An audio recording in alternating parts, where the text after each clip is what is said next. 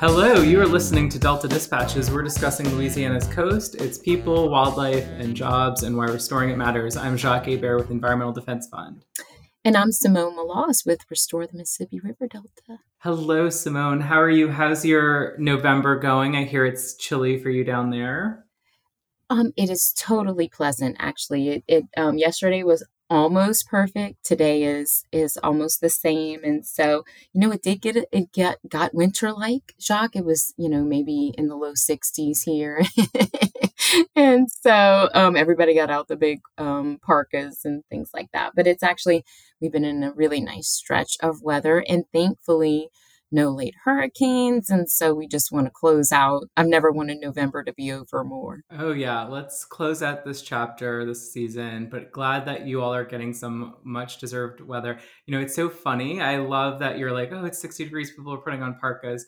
I was outside at a park essentially, and I was wearing a fleece and gloves while I walked Winnie, and there were people just running around in shorts and shirtless and swimming in lakes, and I'm like, what are these people doing? So you're just made differently than we make them down here. Exactly.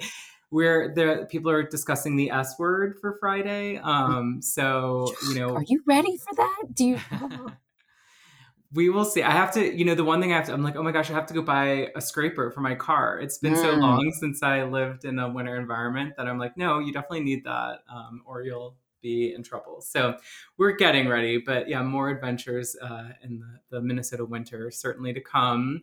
Well, I'm really excited to dig in. We love to highlight on Delta Dispatches the great science and scientists who work on our coast and help us, understand a lot of what's happening in terms of from a restoration perspective, and also providing kind of context and foundation that a lot of our coastal master plan and other projects are based on. So this guest is a first-time guest on Delta Dispatches. She was referred to us by a good friend and frequent guest, Alex Kolker. So excited to speak with her about a new paper that is out called "Does Load-Induced Shallow Subsidence Inhibit Delta Growth?" So welcome to Delta Dispatches, Elizabeth Chamberlain, Assistant Professor, and I apologize, I'm going to mess up the pronunciation, but at Wageningen University, in the Department of Soil Geography and Landscape. So welcome to Delta Dispatches. Yeah, well, thank you for having me here today. And do you mind if we call you Liz? That's perfect. Okay, great. So it's a bit later in the day for you. So tell us where you're joining from, and please correct my terrible pronunciation of the university where you are. Yeah, so I'm in the Netherlands at Wageningen University. It's spelled like Wageningen. And we're a large university in a community here that focuses on agricultural research, environmental research, and sustainable solutions for the future. So what's your role there? Where do you work? What do you do? Yeah, I'm an assistant professor in soil geography and landscape. I just started this job a few months ago. And in addition to being part of the Soil Geography and Landscape group, I also work in the Netherlands Center for Luminescence Dating, which is a geochronology lab where we measure the timing of deposition of sediment or the movement of sediment in a landscape. I was just going to mention, but you have ties to Louisiana, though. Obviously, that's how we have you on the show. Yeah, that's right. I did my PhD at Tulane University in environmental sciences. And prior to that, I did a master's at LSU in geology, in the geology and geophysics department there. And I also did my undergrad at LSU. That's really cool. And, just definitely want to talk about some of the recent science that you have that was, done here in Louisiana and its relation to the coast. First, I need to ask, there's so much discussion, obviously, and this goes back decades, about the connection between the United States and the Netherlands and the two nations approach to flood management. So being at a university in the Netherlands, working on these issues, what are your perspectives on both the challenges and solutions and kind of how the two countries approach kind of flood risk management? Yeah, it's a good question. So the Netherlands has a very long record of working with water or working against water in some cases. And I think today the Netherlands is one of the leaders in water management strategies. And a lot of the strategies that we're looking at here now, or that other researchers are working on, are framed in the context of nature-based solutions. So trying to incorporate natural processes into our engineering of landscapes, with the idea that if we're working with nature instead of trying to build against it, we end up with a system that's more sustainable. So something that is better maintained and maybe healthier and maybe offers more benefits, and also works with animals and, the ecology of the landscape. Yeah, there's great added benefits from natural solutions and natural infrastructure that we love. And I actually saw, and my colleague Natalie Snyder did a blog on it, on Environmental Defense Fund's blog, but that the Army Corps released for the first time ever guidelines for using nature-based solutions to reduce flood risk. And, it was put together by experts from around the world, I imagine, including the Netherlands, the United States, and many other countries. So I guess that was an exciting moment for those solutions to move forward and to have there be some consensus around the need to use nature, right, to help us push back against floodwaters and retain floodwaters and that sort of thing. Yeah, I think that these river and sediment diversions that are planned, like the one at Myrtle Grove, can be seen as a type of nature-based solution too, because it's connecting the river with the floodplain and allowing the river to build land in a way that mimics and uses natural processes. So like what we would have seen before engineering with crevasse splays feeding sediment and water to the flood basin. Except in this case, it's an engineered channel that we can control when it operates and when it delivers water and sediment.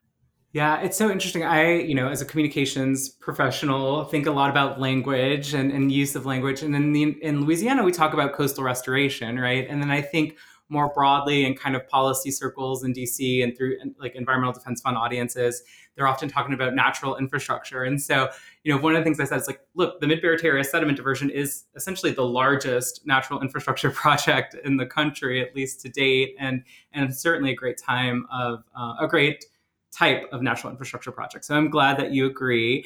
But I want Simone to kind of dig in to the news of the day and the paper that you're here to highlight. So Simone, why don't you kick us off with digging into, does load-induced shallow subsidence inhibit delta growth? That Shock's very polite way of telling me I need to be better about my science and learn more. So Liz, why don't you tell us more about the new study that you're working on and how it relates to some of the things that we're thinking about here in Louisiana. Yeah, so this is a paper that just came out in JGR Earth Surface in 2021 in October. And we're looking at a long-term record from the Mississippi Delta from a place called the Lafourche Subdelta. And we're using the information in the stratigraphic archives there to estimate how the land has subsided or how elevation is lost in this area over longer timescales, and what relationship that has to the substrate, to other factors like faulting, total thickness of Holocene sediment, and also to overburden or how much sediment has been loaded onto what we're looking at. So those are my people in that Lafourche subdelta. So what are some of the main findings? Well, I think one of the really interesting things we found was that up to half of the sediment that's deposited onto the delta, well, let me rephrase that differently. If we have a surface in this setting and we load a certain amount of sediment on top of it, the elevation that's gained, we lose 50% of that due to subsidence. Wow, in that particular subdelta area, right? Yeah, in this area, which is characterized by the delta over from 1600 to 600 years ago. This is a portion of land that formed by the delta growing out into open water. So it's underlain by shallow bay muds, and then a sequence of prograding delta deposits. And that's so interesting. I like your description of that bit. But so for people to better understand, these subdeltas were built up and then abandoned because the river found a new route and would build another one, right? That was just part of the process. And so that time period that built that Lafourche subdelta was that long ago.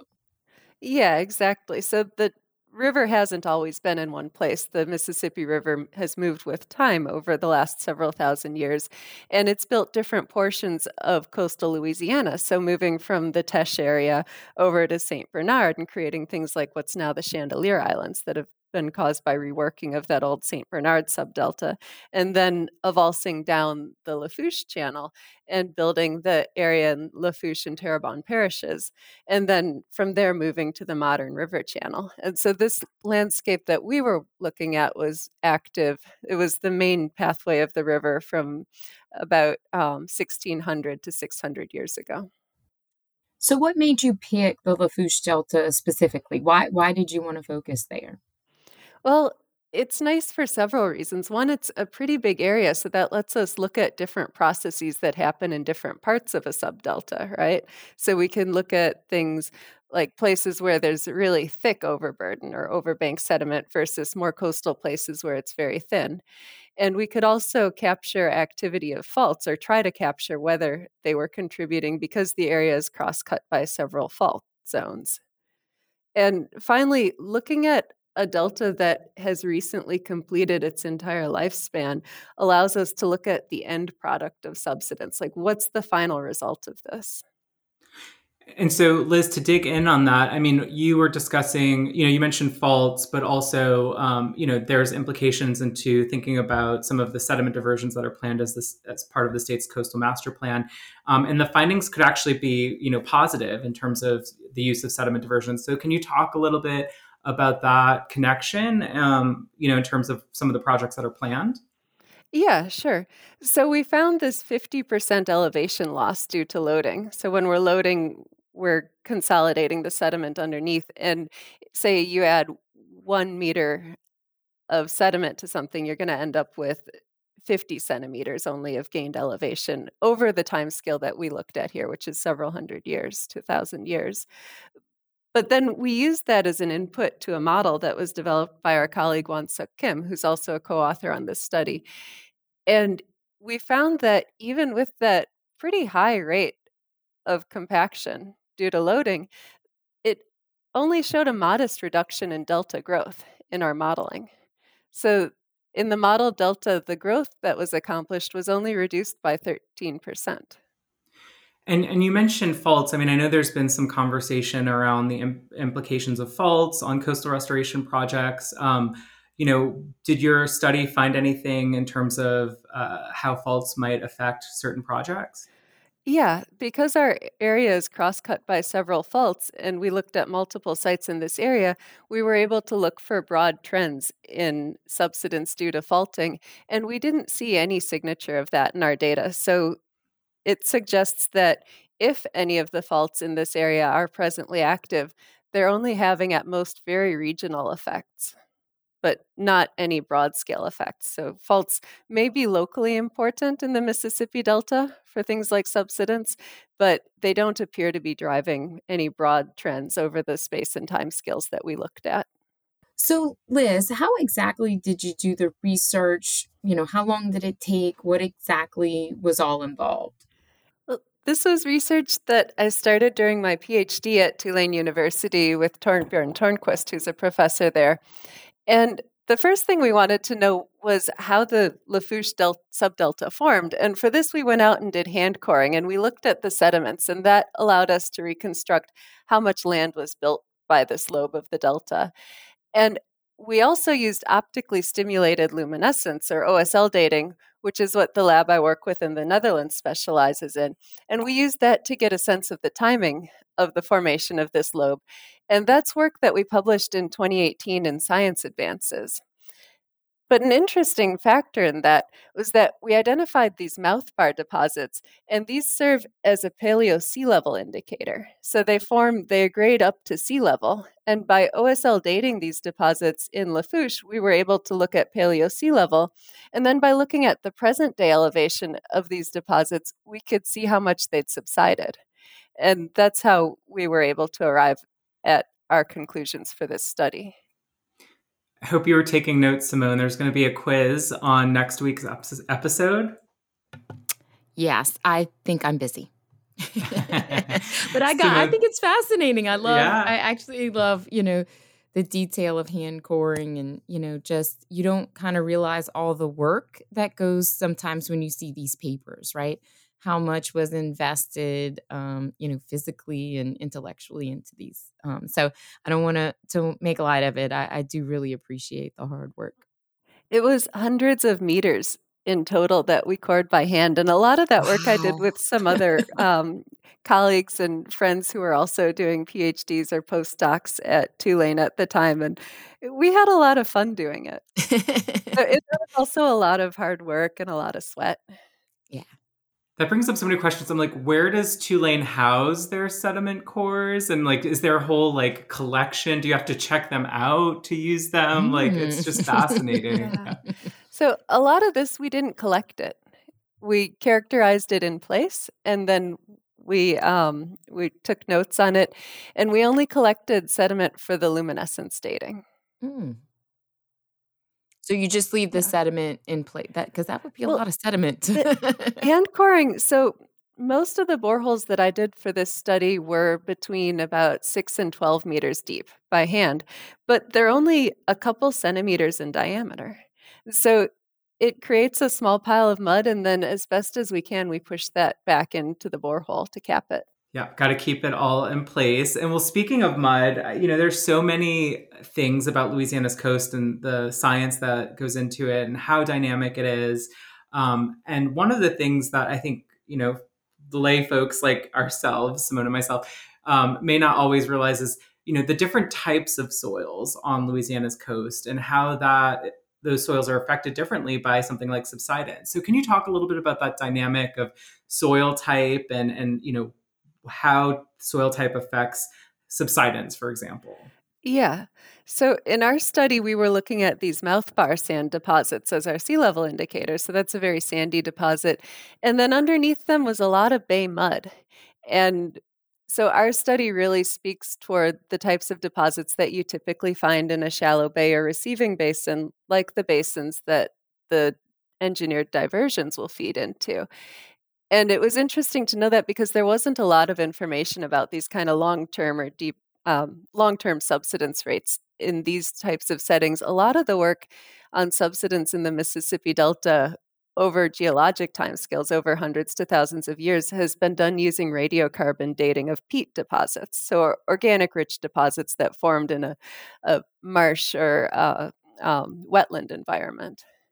And we found that, so peats are very known to be compressible, but we found that the cumulative subsidence at our sites that were underlain by the mud was actually greater than previous studies had identified for sites more inland that were underlain by peat. So, Liz, this is really interesting. I want to focus on some prior work that you had. You previously researched how prehistoric populations responded to changes in river pathways in the Delta area. I think that's so interesting. So, can you talk about the people part of some of your research? Yeah. And it's a topic I'm really interested in because part of why we want to understand how deltas evolve is to engineer them sustainably today and to, make them sustainable for human populations. And then also because people are having such an effect on surface processes and on geomorphology of landscapes today. So the work that I've done on geoarchaeology in the Mississippi Delta has been with my colleague Jay Armetta, who's an assistant professor at Florida State University. And we've looked at the distribution of earthen mound sites in the Lafourche subdelta and how that relates to the natural geologic processes of delta formation. I think that's just so interesting. So interesting. So what's next? You've done some cool stuff in the past. So what's next? What are you focused on now from a research standpoint? Right now, a lot of my recent work from the Ganges-Brahmaputra Delta is my focus, and I'm working on publishing some of my findings from working in Bangladesh during my postdoc, looking at river channel network evolution. So how these two big, like some of the biggest rivers on Earth, how they moved with time and why. And then I also have joined a project in Peru looking at the geoarchaeological record there. Liz, we're gonna have to talk about your passport and what the what the stamps look like there. You have done some amazing work in some amazing places. I know you're collaborating on some presentations at an upcoming conference. Unfortunately, you won't be there, but you've done a lot of work with some of the folks that'll be presenting there, the American Geophysical Union Conference. So tell us about that conference and why it's important to the scientific community. Yeah, so it's a big annual conference for geology and geophysics in America and really in North America as well. And a lot of people come to it, tens of thousands of attendees. So there's a lot of exciting new science presented. And this year is really exciting because it's in New Orleans. So I expect that there will be really good information and new ideas on coastal systems and deltas, including in Louisiana.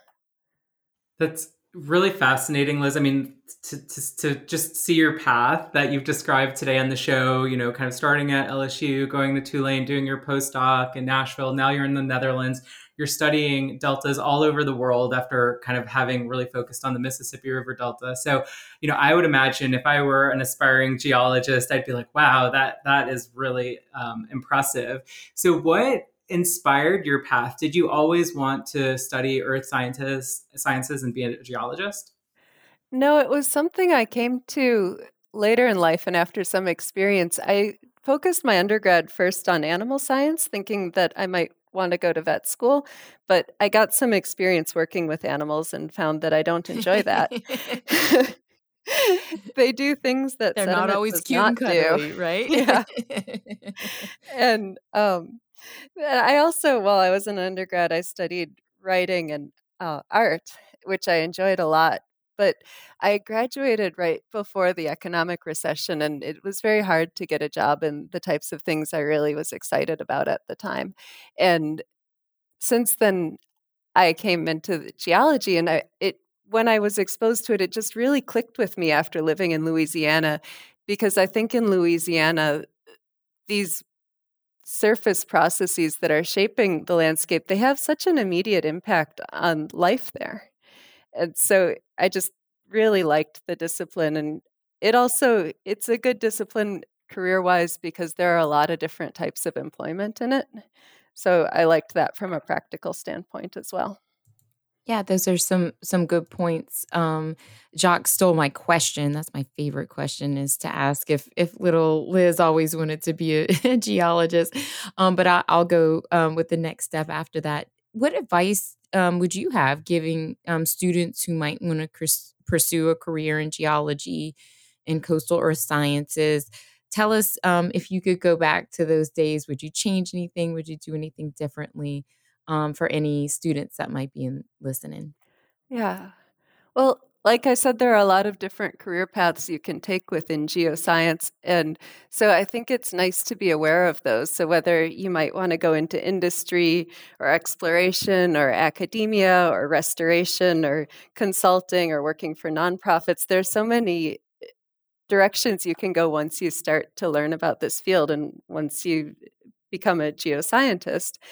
And so I think it's really good for students to be aware of these diverse options for employment and maybe to get some experience while they're students through internships or field work that can help them make decisions about next steps. Good advice. Really good advice. Yeah. And we love highlighting, those career paths on Delta Dispatches. So thank you for sharing your perspective. Well, Liz, we have one last question that's tradition on our show. It is the fun question. And so I will ask you this week's fun question. Simone might have a follow-up because she often says my questions aren't fun enough. But that's not true. Not true. Well, I like to kind of keep it, I like to mix it up. So if you have another follow-up question, Simone, you can go with it. But my question to you, Liz, is having studied and kind of researched deltas around the world, do you have a favorite? Is there a delta that you're just like, this is my favorite delta? I like that question a lot. It changes a little bit. It depends on how my work's going, I think. Right now, my favorite delta would be the Mississippi Delta. Good answer. Maybe I'm just homesick.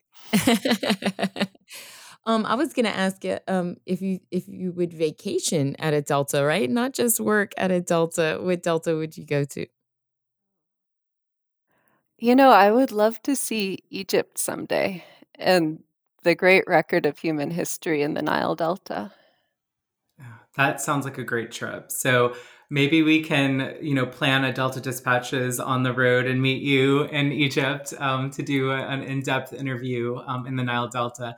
Well, Liz, thank you so much. I know you're incredibly busy and kind of, it's getting late for you in the day in the Netherlands, but really appreciate you coming on the show and sharing your science and your perspectives. And we'll have to have you back on. You always have an open invitation when you have new science or research that you think would be relevant to our audience. Yeah, well, thank you for having me today. This was really nice, and I'd be happy to come on in the future. Sounds great. Well, I will give the coastal stat of the week. Folks may have seen that Congress passed the infrastructure bill, I think, over the weekend, and there is going to be significant funding coming to Louisiana for coastal restoration and resilience. So maybe we can highlight some of those specifics with a guest on an upcoming show. But this is from a New York Times article highlighting really what's at stake in terms of the passage of this bill. And I think it was Chris Flavelle that said billions of dollars in federal funds will begin flowing to other communities around the country that have been or expect to be hit by extreme weather events that scientists say are growing more frequent and more destructive by climate change. Those climate impacts are already being felt in every corner of the United States. There were 22 climate disasters that cost at least $1 billion each in the United States in 2020, shattering the previous record of 16 events, which occurred in 2017 and 2011, according to NOAA. So yeah, really important in terms of what's at stake, and really great to see progress and funding, desperately needed funding coming to Louisiana for hopefully some really priority coastal master plan projects and other work. So Simone, why don't you give us the coastal voice of the week, which is very relevant from our guest today. Yeah, and just back to the previous topic, we will definitely be looking at the infrastructure bill pretty hard about how it pertains to Louisiana, and I think the suggestion of having a guest kind of unpack some of that for us is a really great one, because I think it'll impact us here in Louisiana for years to come. So, but getting to the coastal voice of the week, we want to get to a familiar voice. Let me read it first, and then I'll tell you who said it. So, deltas and coasts are widely recognized as among the most densely inhabited, biodiverse, and economically pivotal places on Earth. These key regions are also experiencing unprecedented change that threatens their future sustainability. This means that research on fundamental science, such as how river channel networks change with time, has immediate applications to delta management that can improve the livelihoods of local residents. This connection between people and their landscape in southern Louisiana is inescapable. The delta is changing so quickly that people living today can remember a much different coastline. The geography of southern Louisiana is intimately linked to the Mississippi River and its past pathways. These determine the location of major cities, the livelihoods of people, and also the vulnerability of communities to various coastal and riverine geohazards. I became fascinated with these issues and wanted to work on science problems with immediate relevance to society.